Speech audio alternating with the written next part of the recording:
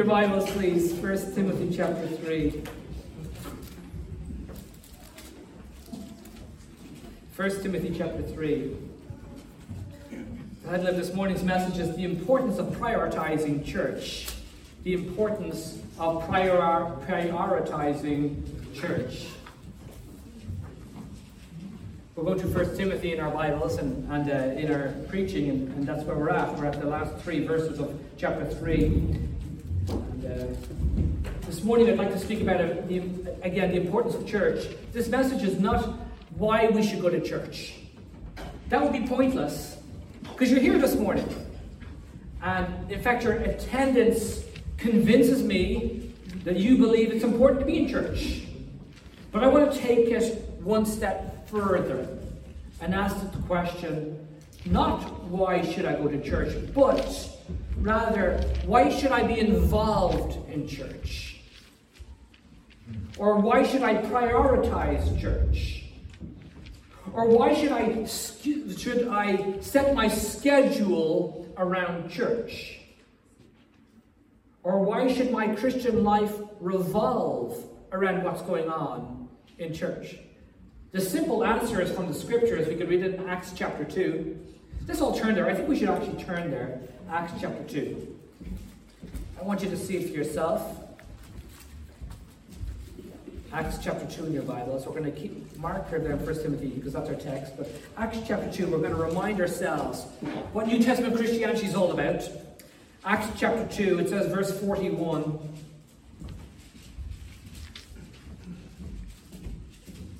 Then they that gladly received his word, Peter was preaching on the day of Pentecost. Then they that gladly received his word, verse 41, Acts 2. Then they that gladly received his word were baptized, and the same day there were added unto them about 3,000 souls. Now look at what happened after they got saved and were baptized. And they continued steadfastly in the apostles' doctrine, and fellowship, and in breaking of bread, and in prayers, and fear came upon every soul, and many wonders and signs were done by the apostles. And all that believed were together and had all things common, and sold their possessions and goods, and parted them to all men as every man had need. Verse 46, and they continuing, what's the word say? Daily. Can we say that again? And they continuing? Daily. Say it one more time. And they continuing? Daily. With one accord in the temple, and breaking bread from house to house, did eat their meat with gladness and singleness of heart. I think it's very clear in the scriptures their life revolved around what was going on in church. Would you agree with that this morning? It's very, very simple. Very, very simple. That's not the right word. Very clear, I meant to say. It's very clear to be able to see that. So from a brief overview of the New Testament, it's very obvious that their daily lives of Christians revolved around church life. Now, fast forward 2,000 years. It seems like we're swinging in the opposite direction.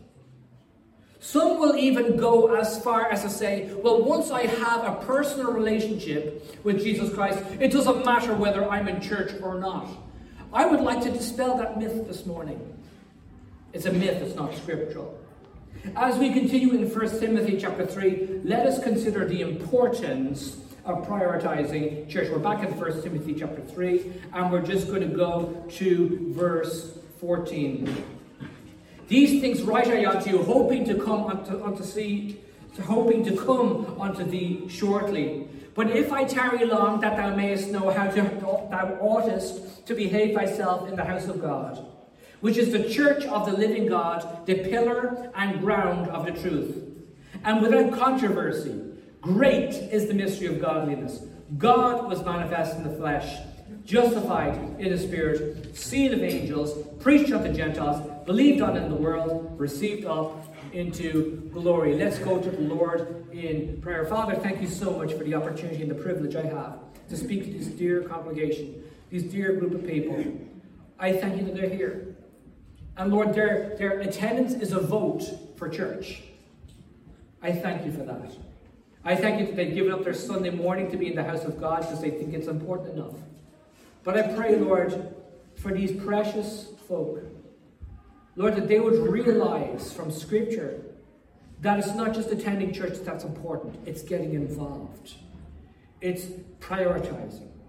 It's making it part of their everyday life. Lord, I pray you bring us as a New Testament church to New Testament principles whereby we make our whole lives revolve around what's going on in your church. It's very foreign to our thinking. It really is, Lord, but it shouldn't be. Lord, you haven't moved. Your word hasn't moved. We have moved. But Lord, I love your word. Your precious word will bring us back into line. May we be your precious sheep that hear your voice. May we come back into line with biblical thinking. And would you help me this morning to convince your people from the Word of God why we should prioritize your house and why our life should revolve around it. And I pray, God, you'd bless your people. Pray they'd leave here rejoicing in this truth. It is not a burden. It must be a point of rejoicing because of the benefits that come from your presence in your house. In Jesus' precious name. Amen. First thing I want to share with you, number one, we should prioritize church because number one is the house of God. Look at verse 15 again. But if I tarry long, that thou mayest know how thou oughtest to behave thyself in the house of God. Welcome to the house of God. You're in the house of God this morning. And there are things that go on in the house of God that we cannot do in our own house. The first thing I want to share with you, number one, the house of God is a house of prayer. Ezra chapter 10 verse 1. And when Ezra had prayed, and when he had confessed, weeping and casting himself down before the house of God, there assembled unto him out of Israel a very great congregation of men and women and children, for the people wept very sore. Oh, for those days again. I would call that a revival. I would call it a prayer meeting that precipitated a revival. I would call it a work of the Spirit of God. We need days like that again. Can I hear an amen for that? Amen. And we need to be part of that. We need to anticipate that and desire that. Mark 11:17, and Jesus taught, saying unto them, it is written, or should I say, is it not written, my house shall be called of all nations the house of prayer. Brethren, this is not just a house that houses the saints so we can gather together and worship. This actually is a house of prayer. On Tuesday mornings, 7 a.m., we gather together in the house of prayer. On a Wednesday evening, after our Bible study, we gather together in the house of prayer. I remember several years ago, some of you may remember, a visiting pastor came through. I don't know who he was. He just visited our church. I only met him once. Nice gentleman. He was a blessing to us. And he said he was shocked that our Wednesday night service was divided in half. Half for Bible study, half for prayer. He said, we don't do that in America like that. And you know what? Is that the house of prayer? Is not this a house of prayer? Should we not give a considerable amount of time midweek and some other times during the week to gather together in the house of prayer? It was well established, brethren, in the Old Testament that God's people were, when they got serious about prayer, they went to the house of God to pray. The Talmud, I'm not going to try and say where it is because I couldn't even pronounce it properly, but in the Talmud, it instructs Jews outside the land of Israel to face the Holy Land while praying. Jews residing in Israel should turn towards the city of Jerusalem. Those living within Jerusalem should position their bodies towards the Holy Temple Mount. Why? Because it's understood that the house of God is a house of prayer. And though there may not be a temple sitting in the house of God, the Bible says that house will be rebuilt. The house of prayer in Jerusalem will be rebuilt. The sacrifices will begin again. And then the Antichrist is going to stop the whole thing. We won't be here. We'll be in glory. Looking forward to that. Amen. We'll be probably watching on. But it's still the house of prayer, isn't it? I want to ask you this morning, have you got burdens on your heart? Don't carry them on your own. What a friend we have in Jesus. Oh, what needless pain we bear, the Bible says, all because we do not carry everything to God in prayer. Dear brethren, don't carry those weights, don't carry those burdens, don't go around with your face to the ground because you're so weighed down. Bring it before a Savior who loves you. But then take it one step further. gather together with the saints of God in the house of God and give yourselves to prayer. Because we can all share those burdens together. Because when we share those burdens, one person has said, a burden shared is a burden halved. And we can carry those burdens together and carry those burdens together to the throne of grace. We're bringing prayer to another level. The house of God is a house of prayer, but the house of God is also a house of worship. Worship is central to the Old Testament. It's mentioned everywhere in just about every book. We see in Genesis 28, verse 17 and 18, when Jacob ran away from his home after tricking Esau out of his blessing, and he was afraid, the Bible says, and said, "How dreadful is this place? This is none other but the house of God." And Joseph rose up early in the morning and took the stone that he had put out for his pillow and set it up for an altar and poured oil upon the top of it. What was he doing? Jacob was worshipping. He built an altar and he worshipped. We can worship at home. But Matthew chapter 10 to 18 verse 20 says, "Where 2 or 3 are gathered together in my name, there am I in the midst." Isn't that right? When we gather together, worship happens, dear brethren, on another level. You can sing at home. There's no way you're going to sing the way there was singing going on this morning. That was powerful, wasn't it? I don't know what you heard, but we heard it up here. It was powerful. Worship. There's nothing like experiencing the presence of God when we're corporately worshiping, is there? You could just sit back and just take it all in. Some people who aren't even believers will come into a house of God and sit back and just soak up the experience of believers worshiping. I recommend they get saved and be part of the worship. The house of God is the place of prayer. The house of God is the place of worship. But the house of God is also a place of sacrifice. Worship and sacrifice go hand in hand. That's the way it was in the Old Testament. Sacrifice was central to Old Testament worship. There were 5 types of sacrificial offerings that went on in the Old Testament. There was the sin offering, the burnt offering, the trespass offering, the votive offering, and the peace offering. All these offerings went on in the Old Testament. Judges chapter 20, verse 26.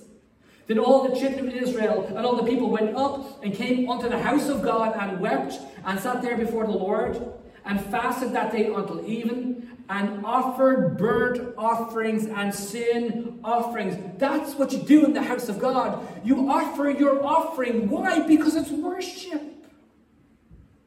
Malachi chapter 3 verse 10. Bringing all the tithes into the storehouse, that there may be meat in my house.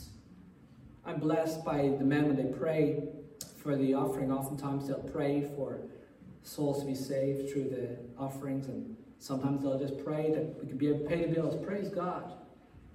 All together. We give together. God takes the whole lot together and makes it work. Pays our bills, doesn't he?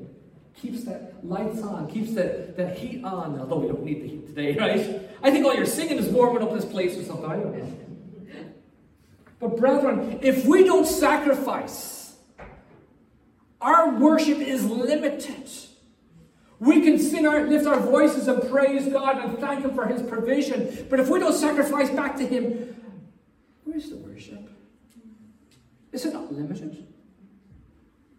One way we really begin to sacrifice is through our giving. And we've read about that in Malachi chapter 3.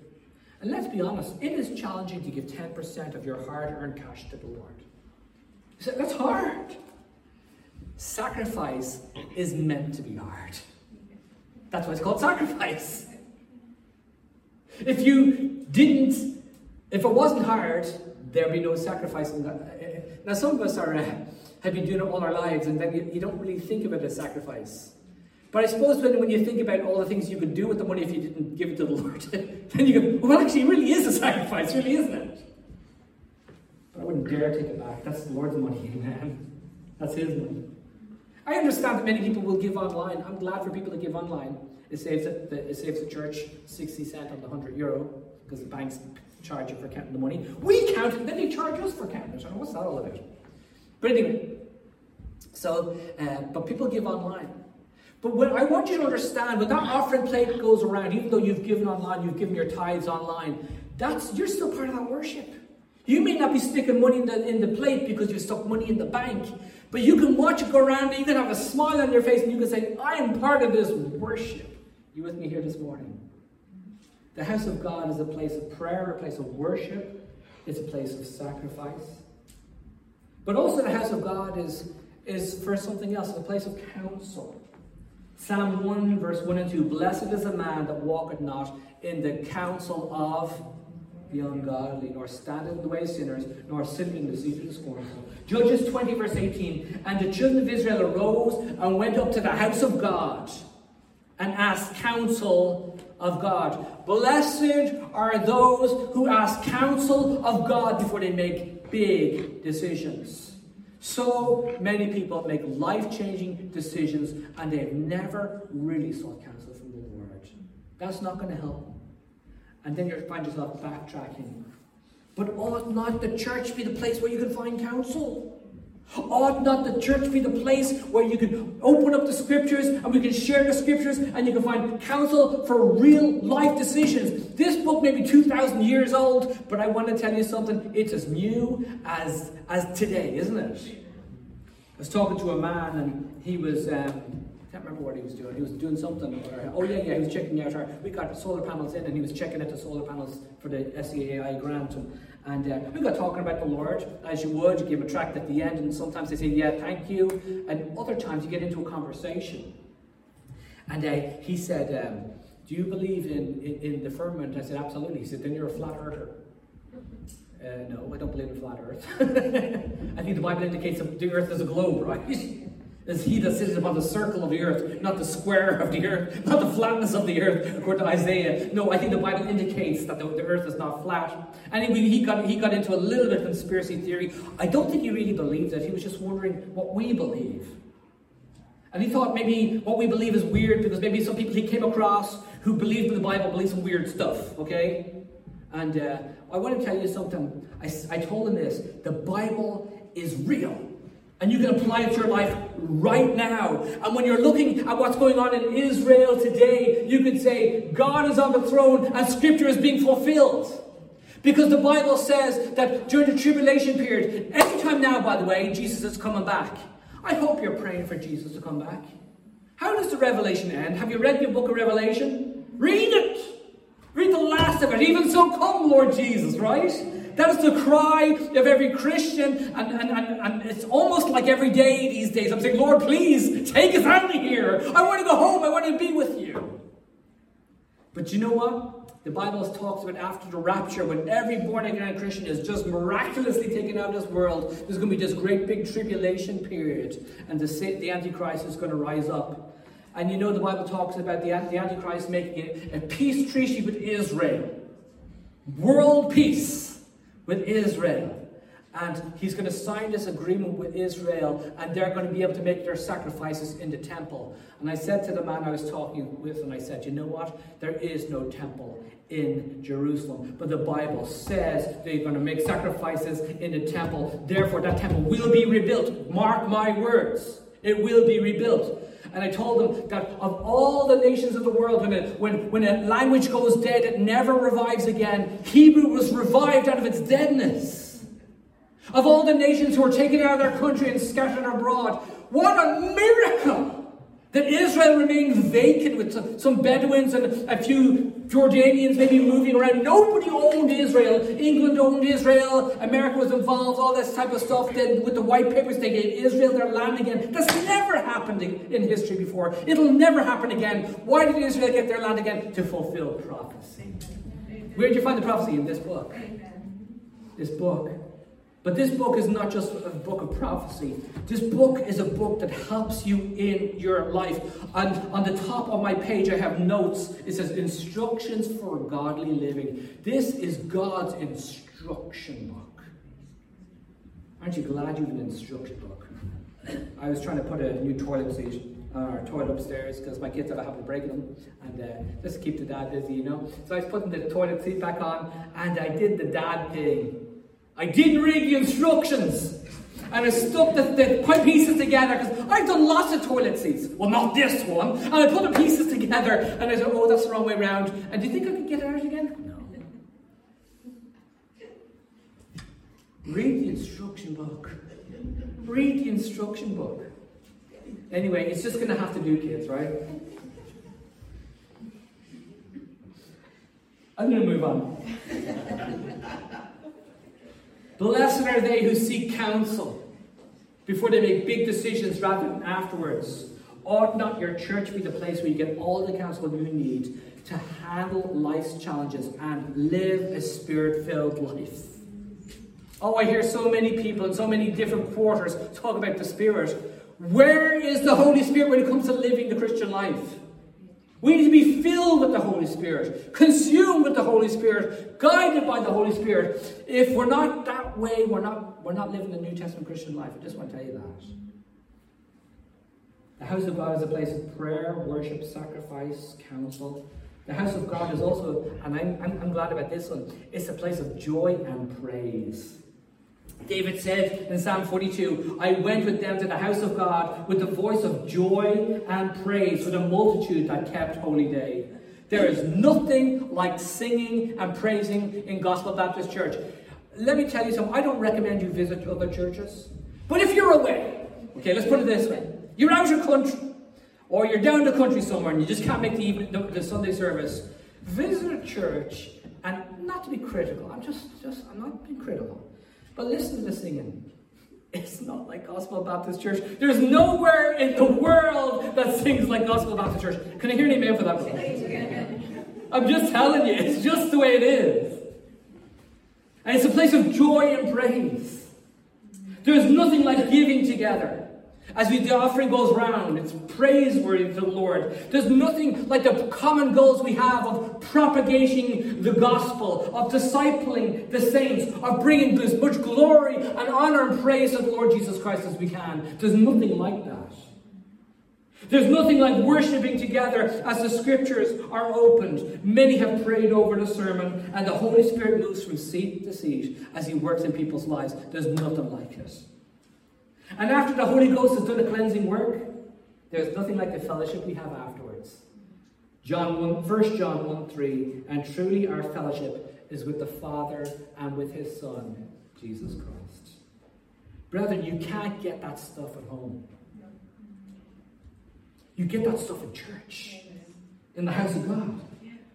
Am I making a case this morning for prioritizing church above any other human organization? Because I'd like to be able to do that. That's my desire this morning. We should prioritize church because it's the house of God. But secondly, we should prioritize church because it upholds the truth. Look at verse 15. But if I tarry long, that thou mayest know how thou oughtest to behave thyself in the house of God, which is the church of the living God, the pillar and ground of the truth. The Bible calls the church the pillar and the ground of the truth. The purpose of the pillar is to support the truth. Columns played a crucial role in supporting the heavy stone structures of ancient Egypt.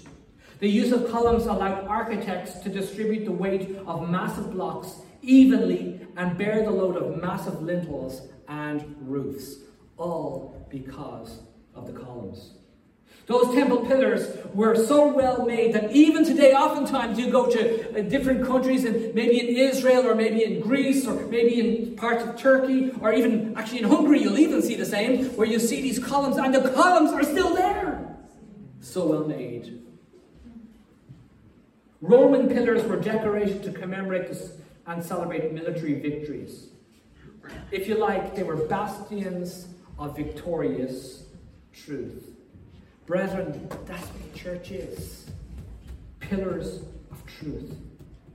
The role of the church is to support and preserve the truth. The church is the salt of the earth and the light of the world. As salt, it should preserve the truth of apostolic doctrine. As light, we should so shine before men that they may see our good works and glorify our Father, which is in heaven. The household of God needs pillars to support the truth of Scripture. No pillars, no support. Peter, James, and John were pillars of apostolic doctrine, we're told in Galatians. The apostles laid down the doctrine. Now it's up to us to uphold it. Brethren, it's up to us to be pillars of truth. It's up to us to uphold that structure, to uphold the roof, to uphold the lintels. It's up to us. It's up to us to hold together, binding together its different parts, as one commentator said it. And as Matthew Henry said, when a church ceases to be the pillar and ground of the truth, it is time to forsake her. The purpose of pillar is to support. But secondly, the purpose of the ground is to embed the truth. The word ground comes from the root word meaning immovable, steadfast. Sounds familiar, isn't that 1 Corinthians 15:58? Therefore, my beloved brethren, be ye steadfast, unmovable, always abounding in the work of the word. Of the Lord, should I say. God wants us to be immovable, not swing to the left or to the right. I'm doing this for your sake, because I know this is my right, not your left, but your left, right? Okay? So I don't want to confuse everyone. But a pillar stands fast. It doesn't move. It doesn't swing. By the church, the truth is made fast, firm, fixed. Pillars must be fixed in place. Movable pillars are not fun. I was looking at the mica houses in Donegal, was it? If I have the right county. Where they had the wrong minerals mixed up in the cement, and you look at those houses, it's so sad to see brand new houses decaying, and there's absolutely nothing you can do. The houses are a write-off. Billions of euros worth of damage. We remember seeing it in the news. It's got to be firm. It's got to be upright. It's got to be able to support the weight of the roof. It can't be movable. So when the church embeds the truth as it should, believers are not tossed to and fro and carried about with every wind of doctrine by the sleight of men and cunning craftiness whereby they lie in wait to deceive. There are people out there who are looking to dislodge your faith. There's nothing that will give them more pleasure than seeing you fall away from the faith. There are people like that out there. They despise your faith. They despise your Lord. They despise what you have in Christ. They don't want you to have it. They'd be glad to see you fall. And the truth helps you not to be swayed by them. Then there are people who don't take pleasure in your fall, but they are themselves not solid. They are not pillars themselves. And they sway and they move, and their influence is going to hurt you. Be very, very careful who you allow to influence you. The Bible tells us that the church embeds the truth, and I encourage you to get embedded in the truth of the Word of God and don't move. The church has to ensure that its foundation is secure. There's a portion of Florida called Sinkhole Alley. Who's heard of Sinkhole Alley? Maybe a few of you. In Sinkhole Alley, it's an area of Florida where the soil is sandy, and that sandy soil is then sitting upon a layer of clay, and underneath that layer of clay is then limestone. And if you have enough water or enough drought, what it does is it messes up the drainage system, it messes up, it dissolves the underground layers, and then sinkholes appear. And some of those sinkholes are 150 feet wide. Houses are being swallowed up. Why? Their foundation is not sure. Our Lord gave us a parable of two people, so to speak. One man built his house upon the sand, and the other built his house upon the rock. Brethren, it's so important that our foundation is right. It's so important that our foundation is solid. For us to have a solid foundation, it requires preachers and teachers shoring up that foundation of truth. Are you with me here this morning? That's why it's so important we get this right. Brethren, our Sunday school teachers in Gospel Baptist Church are shoring up that foundation for your children.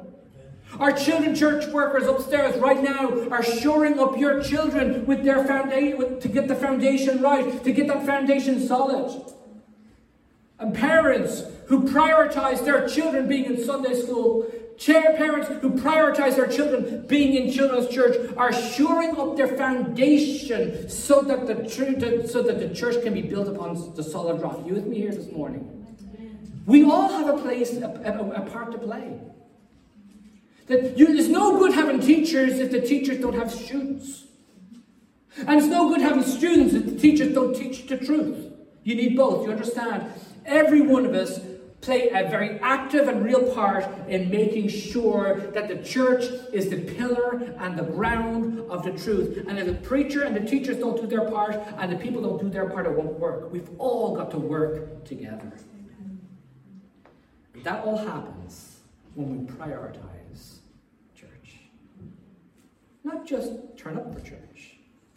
Prioritize church. We should prioritize church because it's the house of God, because it upholds the truth. But finally, we should prioritize church because it is central to our faith. Look at verse 16, brethren. And without controversy, great is the mystery of godliness. God was manifest in the flesh, justified in the spirit, seen of angels, preached unto the Gentiles, believed on in the world, received up into glory. Brethren, the Bible says great is the mystery of godliness. Our faith is filled with glorious mysteries. The triune nature of God is a mystery. Father, Son, Holy Spirit. You try to understand it, you'll lose your mind. You can't understand the Trinity. But you try to deny it, you'll lose your soul. The triune nature of God is a mystery. The unity of Christ in Gospel Baptist Church is a mystery, according to Ephesians chapter 1, verse 9 and 10. You know, that God can bring people from all over the world, different socio-economic groups, different ethnic groups. Away with that word racism. There's no such thing as race. There's only one race, it's called the human race. But there's different ethnic groups here. So God takes people from different ethnic groups. Sometimes they're from the same country, but they're a different ethnic group. And God brings them together. And that's miraculous. Are you with me here? There's English people and Irish people in here. Englishers and Irishers. That's probably a bigger miracle than anything else. Can you hear an amen for that one? There's male and female in here. Wow! We won't go beyond that. Don't listen to what Prince says when it says the men don't have to turn up on Mother's Day. Funny guy. But the point is this. People from all over the world in one place. That's a mystery. And we all get together. It's shocking. The second coming of Christ is a mystery. 1 Corinthians 15:51. Behold, I show you a mystery. We shall not all sleep, but we shall all be changed. In a moment, in the twinkling of an eye. We're going to be caught up to be with Jesus. That's a mystery. According to Colossians 1:27, I have another mystery for you. Christ in you, the hope of glory. Christ is in you. Christ dwells in you. That's a mystery. The godliness of a believer is also a mystery. Look at verse 16. Without controversy, great is the mystery of godliness. That's the godliness of a believer. The godliness is inner piety, according to Acts 13, verse 12. Inner piety. By the way, godliness begins in here. It doesn't begin on the outside. Because what's on the outside is what people think you are. What's on the inside is who you really are. You with me here? And inner piety, that's a mystery. It's something we need to be strengthened in, according to 1 Timothy chapter 4, verse 7. We need our godliness strengthened, right? Godliness with contentment is great gain. 1 Timothy 6:6. It's to be pursued. 1 Timothy 6:11. It's where truth leads. Truth will lead you into godliness. You say, how do I know I'm walking in the truth? Are you becoming more godly? Is there inner piety being developed in you? Titus chapter 1, verse 1. And it leads into, this is how you know someone is really suffering from the malady of godliness, using a bit of humor there. It leads us into brotherly kindness and unconditional love. That's how you know someone's really godly. By this shall men know that you're my disciples, by the love you have one for another. That's godliness, isn't it? Loving people with all your heart, soul, mind, and strength. loving your neighbours yourself. Should I say, loving God with our heart, soul, mind, strength, loving your neighbours yourself. That's godliness. 2 Peter chapter 1 verse 6 tells us that. The sanctifying work of the Holy Spirit, whereby a believer is changed from glory to glory, is a mystery. I love to meet people whose lives have been changed. Don't you? It's amazing when you see someone, and the last time you saw them, they were an awful gouger, to use an Irish phrase. And all of a sudden, you see them a few years later, several years later, and they're gloriously saved and gloriously changed. And you say, what happened to you? And all they can see with a tear in their eye is Jesus. That's mysterious, isn't it? That's a work of God. That's a work of God. And this mystery of godliness is either helped or hindered depending on our emphasis we place on church. All we do is just check in and check out again. There's going to be no glory to glory going on. But if you are imbibing in the Word of God and imbibing in the house of God and setting your life and your structure of our life around the church, you are going to grow from glory to glory if the church is solidly based on the Word of God. Are you with me here? Our faith is filled with glorious mysteries, but finally our faith is rooted in the gospel. Look at verse 16. Without controversy, great is the mystery of godliness.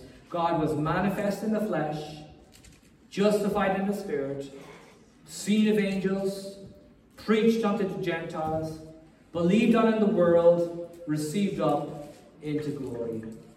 Our faith declares that God became one of us, Jesus the Christ. Our faith declares that Jesus lived a sinful life. Aren't you glad that somebody has lived a sinful life in our place?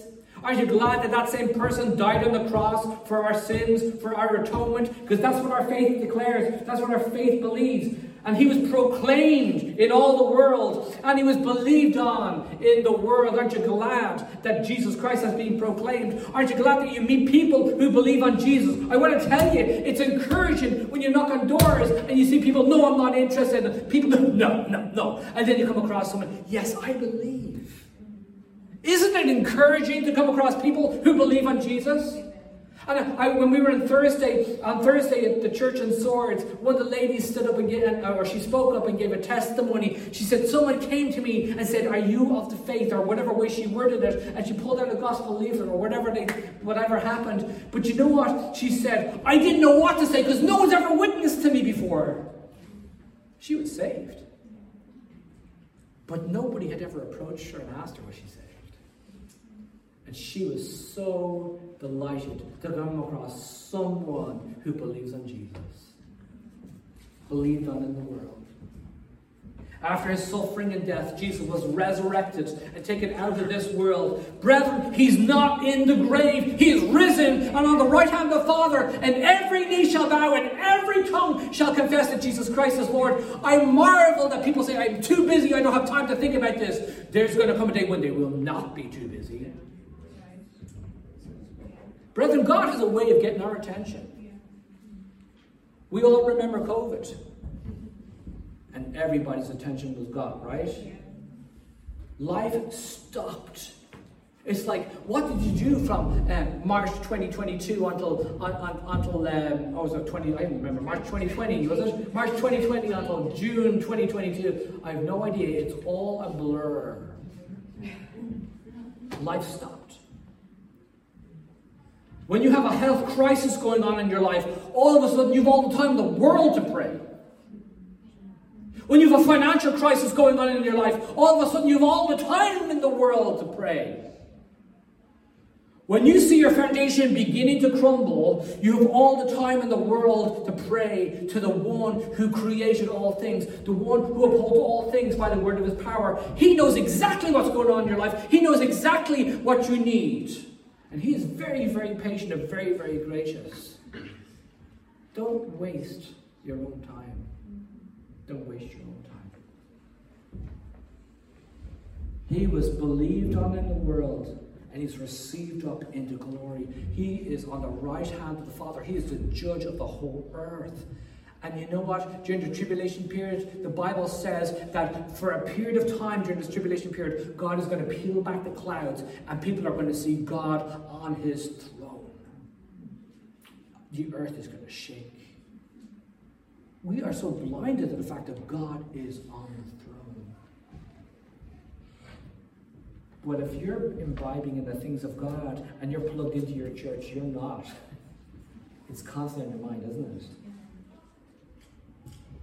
We are reminded of Christ's work through preaching. We are reminded of his work through ordinances. We are reminded of his work through soul-winning activities. We are reminded of his work when we're trying to disciple others. What a privilege it is that we get to help other people along with their faith. And we're reminded of his work through that. Brethren, that all happens in the church. It all happens in the church. We say we believe the gospel, but I want to tell you something this morning. It's the church that promotes everything you believe. And so often we spend our time involved in things that conflict with the church, and the things that conflict with the church oftentimes are things that do not support what we believe. Does that make sense? I think it's a bit of inconsistency. And so I want to remind you, if you're a Christian, be consistent.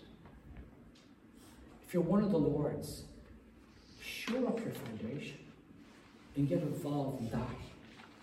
Don't just turn up. Praise God you're here. Don't stop coming. But go beyond that. Get involved in that, which is going to shore up your faith. If you have the faith, then get it shored up. Get it built up. Dear brethren, if we do not prioritize the church, we undermine our own faith. Everything we say, we believe, we undermine if we don't prioritize the house of God. The biblical practice of New Testament Christianity, as recorded in the book of Acts, makes church central to the Christian life. I understand that we have swung to the other side in our society. Society is wrong. It's wrong. The Lord Jesus Christ did not die on the cross so we could go solo. He died for the church. Christ died so that we could be united together with him and commit to a church and to where his word is preached and his name is exalted. You say, where in the Bible did Christ die for the church? Husbands, love your wives even as Christ loved the church and gave himself for it. Ephesians 5:26. Okay, that's just a reminder. That's where it says that. So why should we, brethren, why should we prioritize the church? Number one, remind ourselves we should prioritize the church because it's the house of God.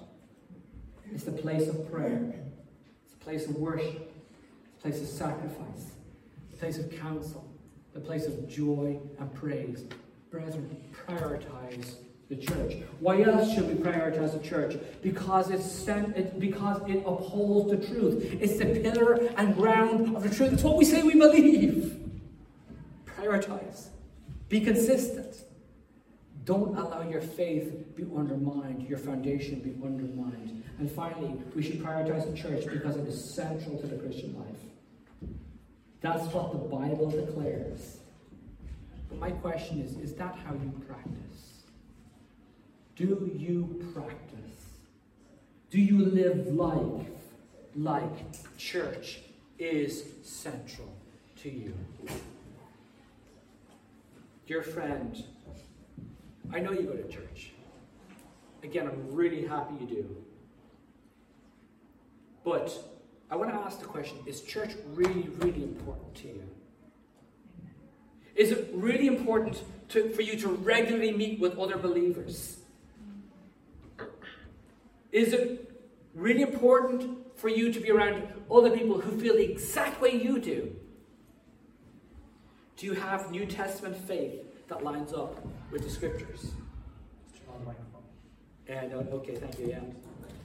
Do you have New Testament faith that lines up with the scriptures?